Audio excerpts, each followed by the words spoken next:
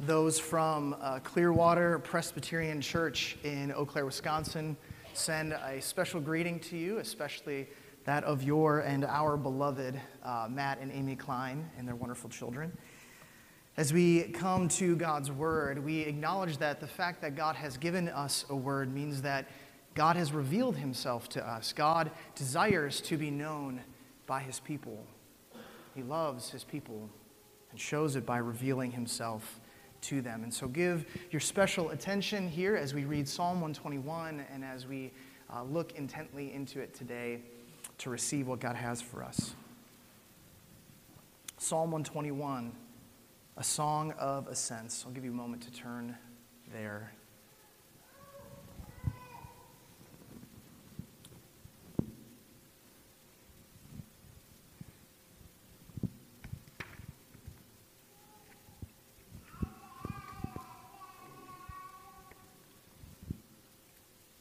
Could have had the page number for you beforehand, which would have been helpful.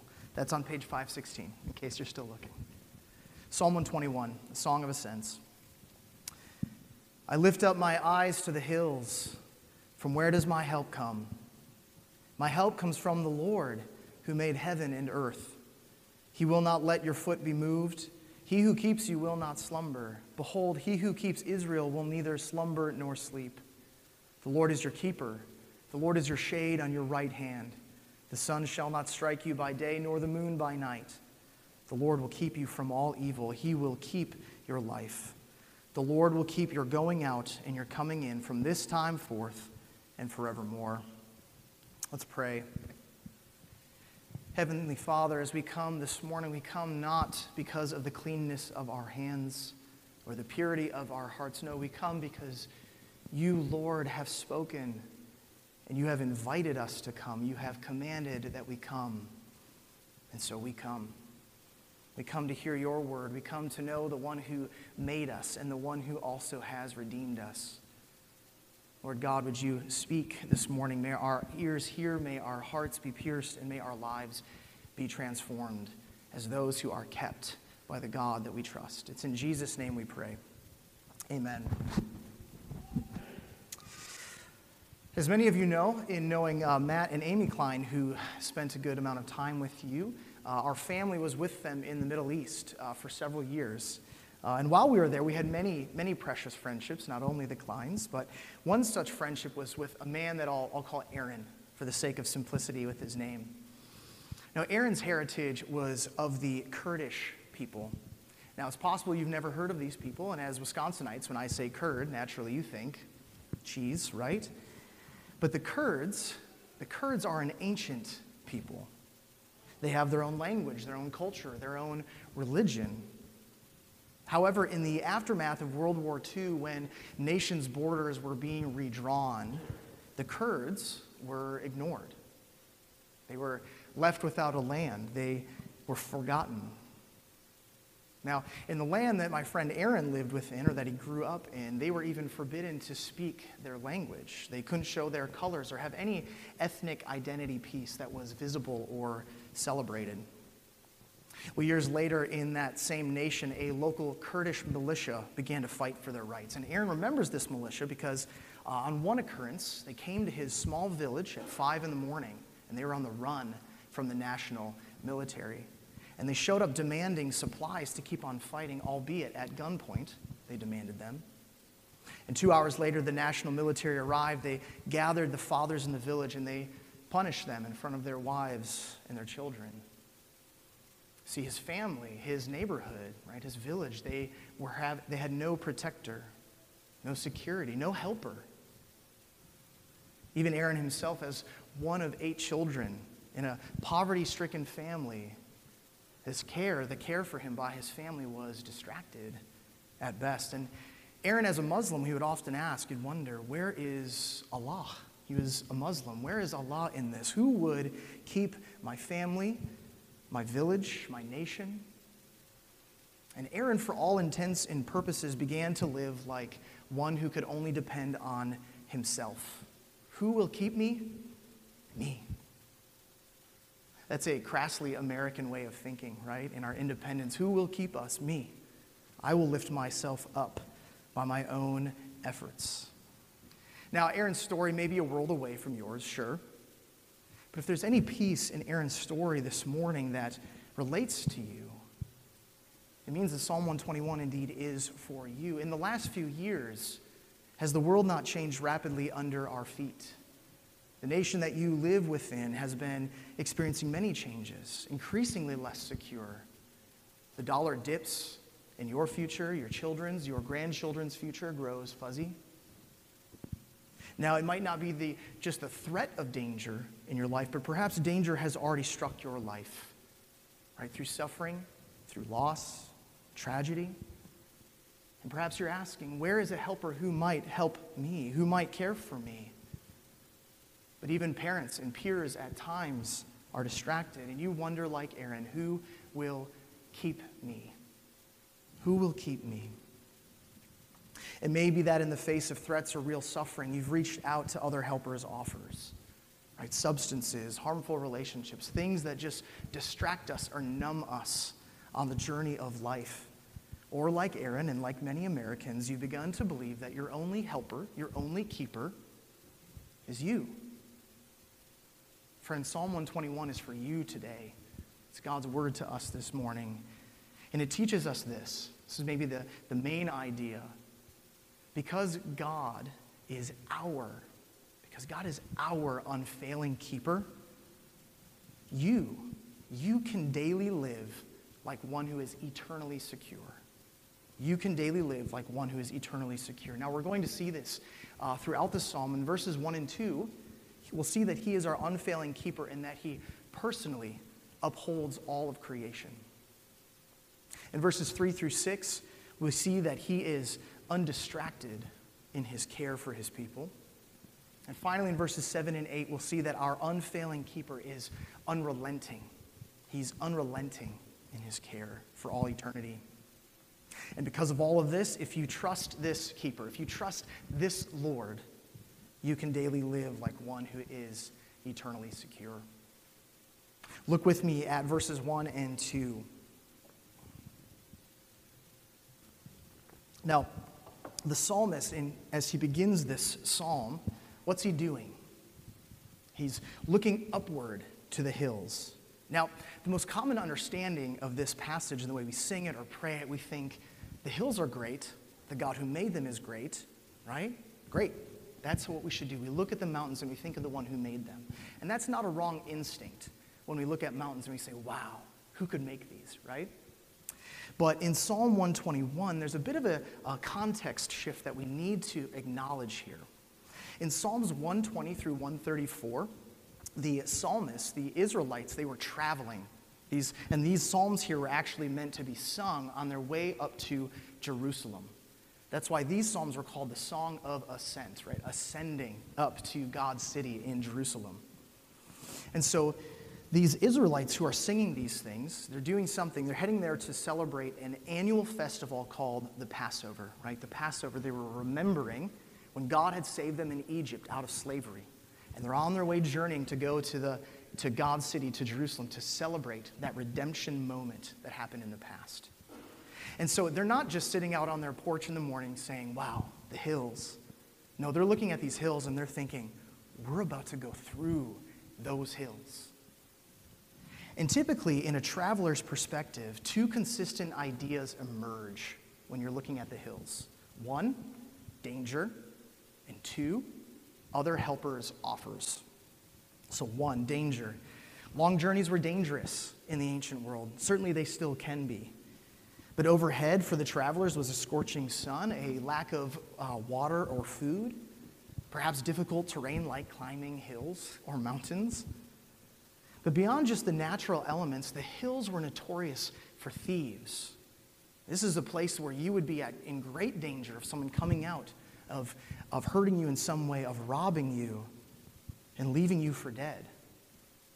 And so the psalmist in verse 1, he's actually asking the question, right? He looks to the hills and he says, who will protect me?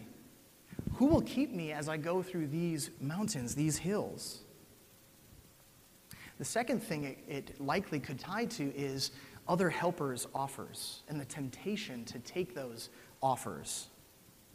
Now, in the Old Testament, there were certainly many pagans, many people who worshiped many gods. Where did they go to worship their gods? Literally up high, the high places, right? Because they moved closer to the heavens, to the skies, thinking that's where our God is. So we go up high. And so literally up in the hills, we would have pagans practicing their religions, right? You had priests who worshiped the sun, promising you protection from the scorching sun if you just paid the right fee, right? Perhaps it was a witch doctor who could give you the right incantation, a salesman who could offer you a good luck charm for the right sacrifice, or even fertility cults with prostitutes that offered fertility or fruitfulness, rather, if you engaged in their worship. With these two likely threats from danger and the temptations of other helpers' offers, again, the psalmists are saying, who will help me? And they actually give two answers in verse 2. If you look with me at verse 2, they say what? The Lord? And then they say, who made heaven and earth? Now, you can notice this, that Lord there is not spelled, right, capital L and little O-R-D, but it's spelled with a capital L-O-R-D. This name here that is used, and you should notice this every time when you're reading it, what name are they using for God? This is not a generic name that's used. This is the covenantal name. This is the private, special name that God gave only to his people. You're likely familiar with the story where God, right, speaks out of the burning bush, right, to Moses. Moses says, who should I say is sending me? This is back in that time when God was going to save them out of Egypt, right, what the Passover is remembering. And God had called Moses, and Moses said, who should I say is going to send me? And the Lord says, I am who I am, or I will be who I will be, which we translate as Yahweh. And so this is what the name is here for Lord. The psalmist isn't crying out to some indefinite, right, unknown, not yet proven God. No, instead, it's the God who has said to them, you are mine. I am yours. That's the one that the psalmist is crying out to. Now, in that world, there are many people who serve many gods, and perhaps they could believe that one of their gods said to them, you are mine, but that doesn't prove that that God can actually help them. Why? Why can this Lord help them?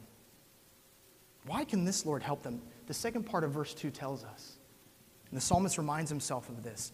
The psalmists say this, he's our personal Lord, and he is powerful to be trusted. Why? Because he made the heavens and the earth. The heavens and the earth. There's this literary device in the text, and it's used in the Old Testament, and we still use it today. It's called a merism. Sometimes people call it a merismus. But it's where you name two opposite or contrasting things in order to say both those things and everything in between. Confusing? So we do it like this. We say, if one of our children runs off, we say, we searched high and low, right? We searched near and far, which means what? We searched everywhere, right? So two contrasting things and everything in between. And so what they are saying here is that when they say that God made the heavens and the earth, they're saying that this God is one who made everything.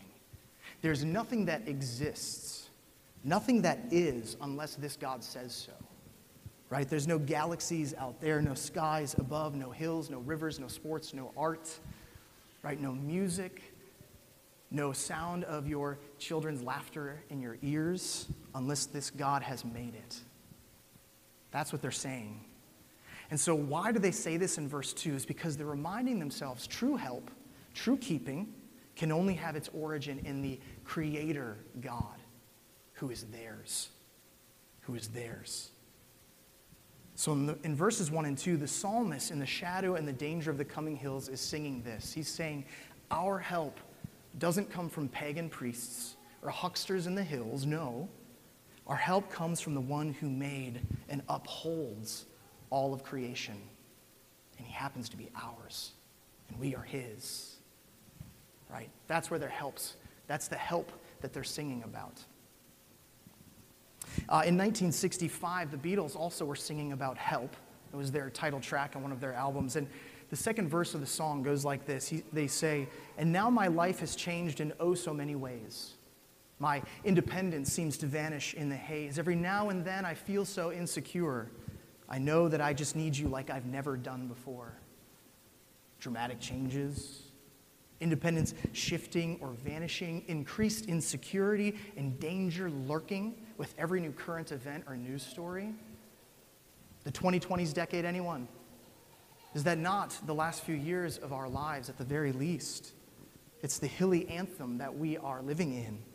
And Americans of every shape and color and political preference have felt this at some level. And they and we, right, we've all reached out for something. We've all seen the hills and wanted to be kept. And there are so many attractive offers made to us, is there not? Maybe you're not tempted to worship the sun god religion or to hang out with that local witch doctor, right, for the right incantation. But perhaps for you, the offer of success or the offer of people's praises is what will sustain you, you think, right? If I just look, sound, feel successful, I can make the journey through these hills. Maybe it's the offer of hobbies to distract you from the danger of life. There's video games and streaming services, social media, puzzles, or perfectly kept property. Plenty of things to distract us on the way. Perhaps it's the offer of self-help.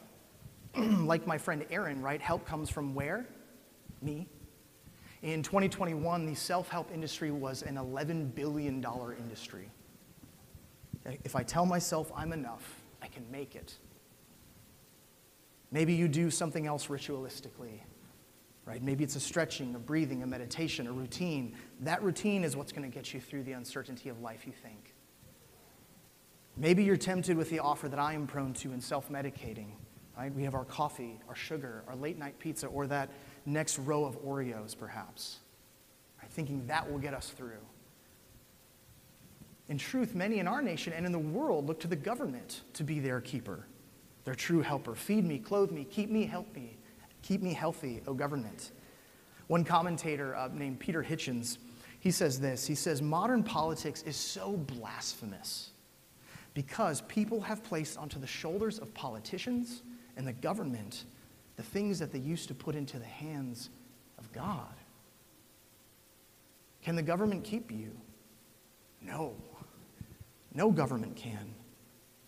Only one government where there's a King Jesus who reigns, and only that Lord can keep us because he made heavens and earth. He upholds all of creation. And so the question is, if that is who we are singing to, if that is who the psalmist was, and that we, if you trust in Christ, sing to, how do we live daily like an eternally secure people? Well, number one, we acknowledge the offers we're taking. What offer are you taking? And we confess that as sin to God. The idea of confession is just agreement. We're saying to God, yes, you already know. You already know what I'm taking. And we confess that sin to God, and then instead we believe upon the maker of heaven and earth, the one who offers us, if you trust me as your God alone, I will keep you forever. So daily living like a kept person looks like waking up in the morning and not reaching for your phone, not reaching for the news, but reaching out to the Lord. You look forward to the day, to the hills, to the offers that are going to come, and you say, who will help me? Perhaps this is your application even this week. Practice it this week. The coming days, wake up and look at Psalm 121 and consider the dangers coming and say, my helper, my keeper is the Lord, the upholder of all creation. Well, God not only upholds all of creation, but verses 3 through 6 tell us that he is undistracted in his care, which again means that we can live daily like a people who are made eternally secure. Now, if you look with me at verse 3, verses 3 through 6, verse 3 is written as a statement, right? In the Hebrew, there's some debate on whether this is a statement or a question or a plea, right? Saying, may he. So instead of he will not let your foot be moved, perhaps it's may he not do this, or may he not let your foot be moved. May he who keeps you not slumber. Now, the reason for this type of thinking about this is you have to remember the context of these psalms and many psalms is them singing back and forth to one another. And so some commentators say in verses 3, the question is being asked, or the request is being made. And in verse 4, a new voice comes in. And the new voice says this. It says, "Behold, the one who has always kept his people, he will neither slumber nor sleep." The psalmist singing, he's saying that God kept Israel right back in the Passover, right when that first happened, what we're remembering. But he also kept his people in the promised land. He kept them when they went into exile, saying he actually even went with them in Ezekiel. He brought them back to the promised land. See, the singer in verse 4 is assuring the first, because God has always kept you, you can be certain he will not fall asleep on you. That singer continues on, whether it's a different singer or the same one. He continues on in verses 5 and 6 and says, "The Lord is your keeper, giving you shade from the scorching sun." Sunstroke and dehydration, right, are real threats to the traveler. But notice the singer also references the moon by night. Danger in traveling at night. We could certainly understand that. Fear felt in the darkness. But it's likely that what's even in their minds in the ancient world is is the superstition of how a full moon could perhaps cause lunacy, right? Which maybe we think that's strange to be superstitious, but how many of us have had sleepless nights? How many of us have laid awake at 2 a.m. with crazy thoughts? How many of us have woken up angry, scared, or suspicious of the one you love? Notice here one other thing. The psalmist is running the same play. He's talking about a merism again, right? The sun, neither the sun nor the moon, nor anything in between will strike you.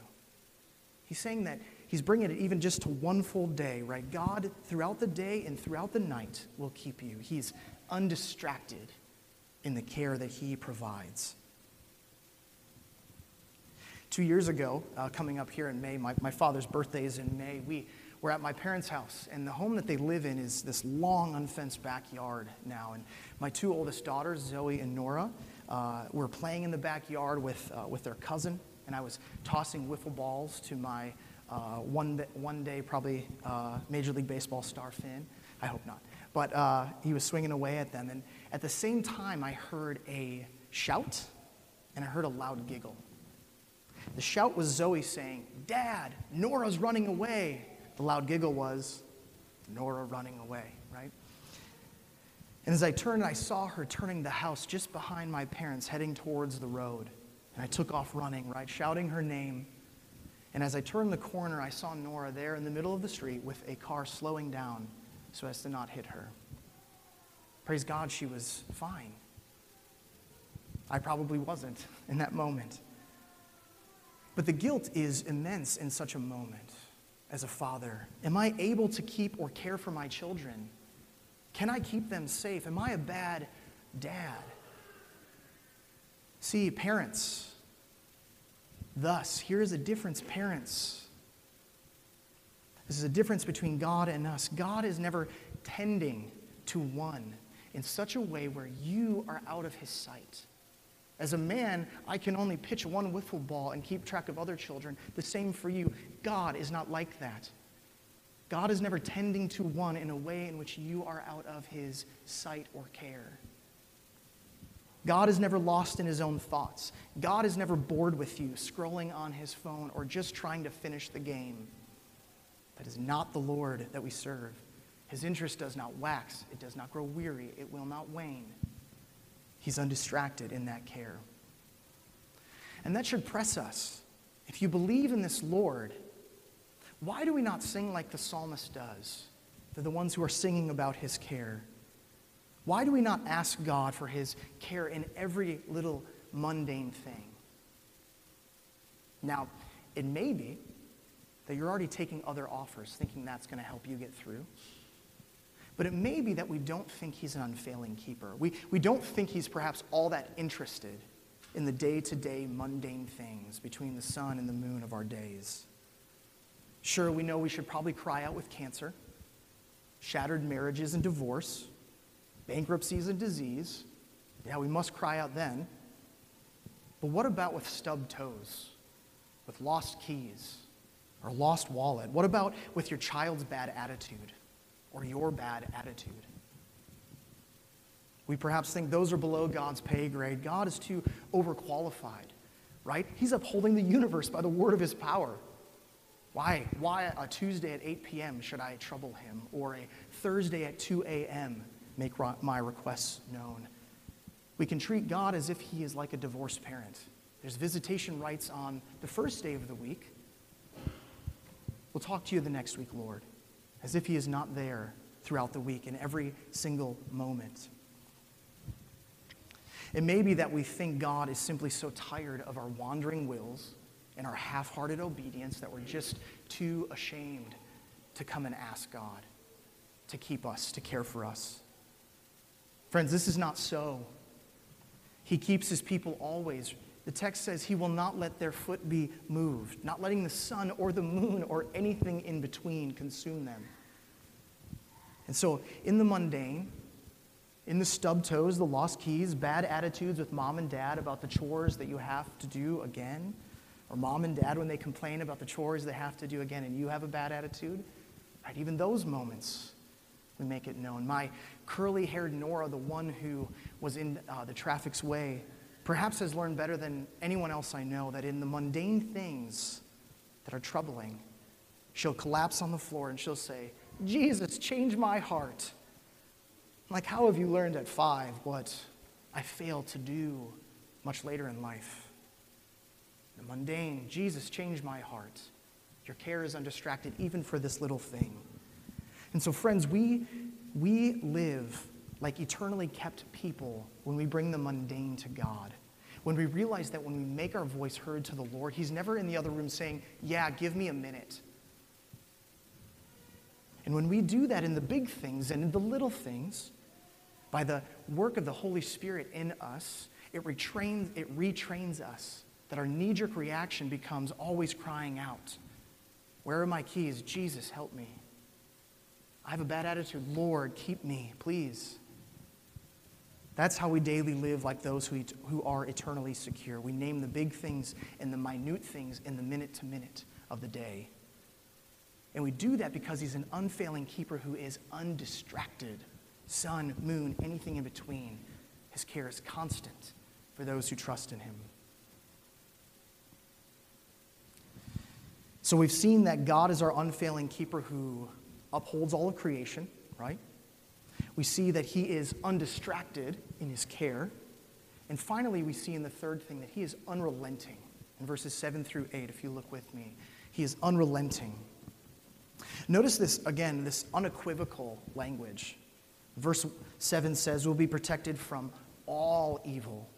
The psalmist doesn't even need a merism here, right? He just says all evil. And he also uses the word for life, which doesn't just address like external things out there in the world, but it actually deals with internal things in here as well, and in here as well, and perhaps in here as well. He's saying that he'll keep us in all those things. But verse 8, he goes on and says that the Lord takes care of us when we leave the front door and when we return to it. The duration of God's keeping is both for today and forevermore. It's all-inclusive. As we come to the end of Psalm 121, if you haven't asked it yet, you should be asking it now. Can this really be true? Can God really keep me in this way? Perhaps for you today, the last thing you feel is kept. This sounds like a platitude. The last thing you feel is protected, cared for. Perhaps for you, you say, "My life has been suffering. I've had threats from within me and without me. My loved ones aren't kept." What can God possibly mean in Psalm 121? Can this really be true? As a father of young children, we read many books, and one of my favorite authors is Dr. Seuss. And it's perhaps because he's credentialed, right? He's a doctor. But one of the books that he writes that's my favorite to read is "Oh, the Places You'll Go." Oh, the places you'll go. And there's one section where he writes this. He says, "Oh, the places you'll go. You'll be on your way up. You'll be seeing great sights. You'll join the high flyers who soar to high heights. You won't lag behind because you'll have the speed. You'll pass the whole gang and you'll soon take the lead. Wherever you fly, you'll be the best of the best. Wherever you go, you'll top all the rest. Except when you don't. Because, well, sometimes you won't. I'm sorry to say, but sadly it's true that bang-ups and hang-ups can happen to you. Dr. Seuss gives these absolute encouraging maxims. You can and will do it, no questions asked. But yet he follows it with bang-ups and hang-ups can happen to you, which may leave us wondering, why does Dr. Seuss say what Psalm 121 doesn't? Dr. Seuss acknowledges that suffering is real. Life is not always good. I don't always feel kept. And perhaps you think that Psalm 121 has missed your story, or missed the story of the world that you live in and watch on the news every day. And if you think that, perhaps you're tempted to believe that God isn't real, or that perhaps he's distracted, or worst of all, he's real, but he just doesn't care about you. But listen to what Jesus says to his disciples in Luke 21, 16 through 18. I'll read it for you. Luke 21, 16 through 18. Jesus is just a few days before his crucifixion, and he's speaking to his disciples, and indeed he's speaking to us. He says this: "You will be delivered up even by parents and brothers and relatives and friends, and some of you they will put to death. You will be hated by all for my name's sake." Here it is. "But not a hair of your head will perish." Do you hear the promise? I will keep you. In the same context of you will be persecuted. Good news, bad news. You will be delivered over to death, even by loved ones. The promises that the singers are singing about in Psalm 121, they're not superficial. They're not false platitudes. They're not saying you'll never face trouble, theft, pain, disease, rejection, loss of a loved one, or death itself. No, when we read Jesus' words in Luke 21, we see that the scriptures are well aware of what happens in this life. Mortgage payments are too high, stomachs are too empty, leaders are too wicked, parents don't love enough, and children die young. That's the world we live in. That's the story that we live in. And what we read of Jesus in Luke 21 is acknowledging this. We live in a world where there are sufferings, and yet a promise that not a hair of your head will perish. In our story, in the story that Psalm 121 is nestled into in this fullness of the scriptures, it's the same story where God would not spare his own son, no, but would give him up for his people, to redeem his people. Why? So that if you believe in Jesus Christ, you will be kept forever. Romans 8:18, it says this. It holds together these things just as Jesus' words do. He says, "For I consider that the sufferings of this present time are not worth comparing with the glory that is to be revealed to us." Sufferings of the present time, not worth comparing with the glory to be revealed. You see, we may not understand all that happens to us in this life or in this world, but the verse says, if you trust in Jesus Christ, all the danger, evil, suffering in this life, in this world, it cannot even compare. It cannot even compare with the glory that's going to be revealed. Later, in Romans 8:28, he goes further, right? For those who have been called according to his purpose, God will use all things for good. God will not allow things to go unredeemed. Even all the bad things, the suffering will be redeemed. Or even at the end of Romans 8, right? He says that, right, if you belong to the Lord and believe in him, neither height nor depth, right? Neither angel nor demon, neither life nor death can separate you from the love of God, which is yours through faith in Christ. And so the singers of Psalm 121 are God's people traveling. They're looking back to redemption. They're traveling and they're looking forward to a Jerusalem where they will celebrate with their God and with people. Friends, Psalm 121 is for us to sing. Why? Because we look back to a redemption moment of Christ crucified and risen, and we are travelers on the road. We are looking and waiting for redemption to finally be realized in the capital city, in Jerusalem, New Jerusalem, which Revelation in Hebrews says. We can sing this song along with the psalmists. And so if you trust in Christ, what this passage is showing us is that there is a keeping by God that nothing can threaten in this life.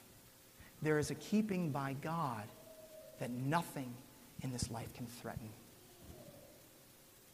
So how do we live in such a way as though we're daily kept, eternally secure?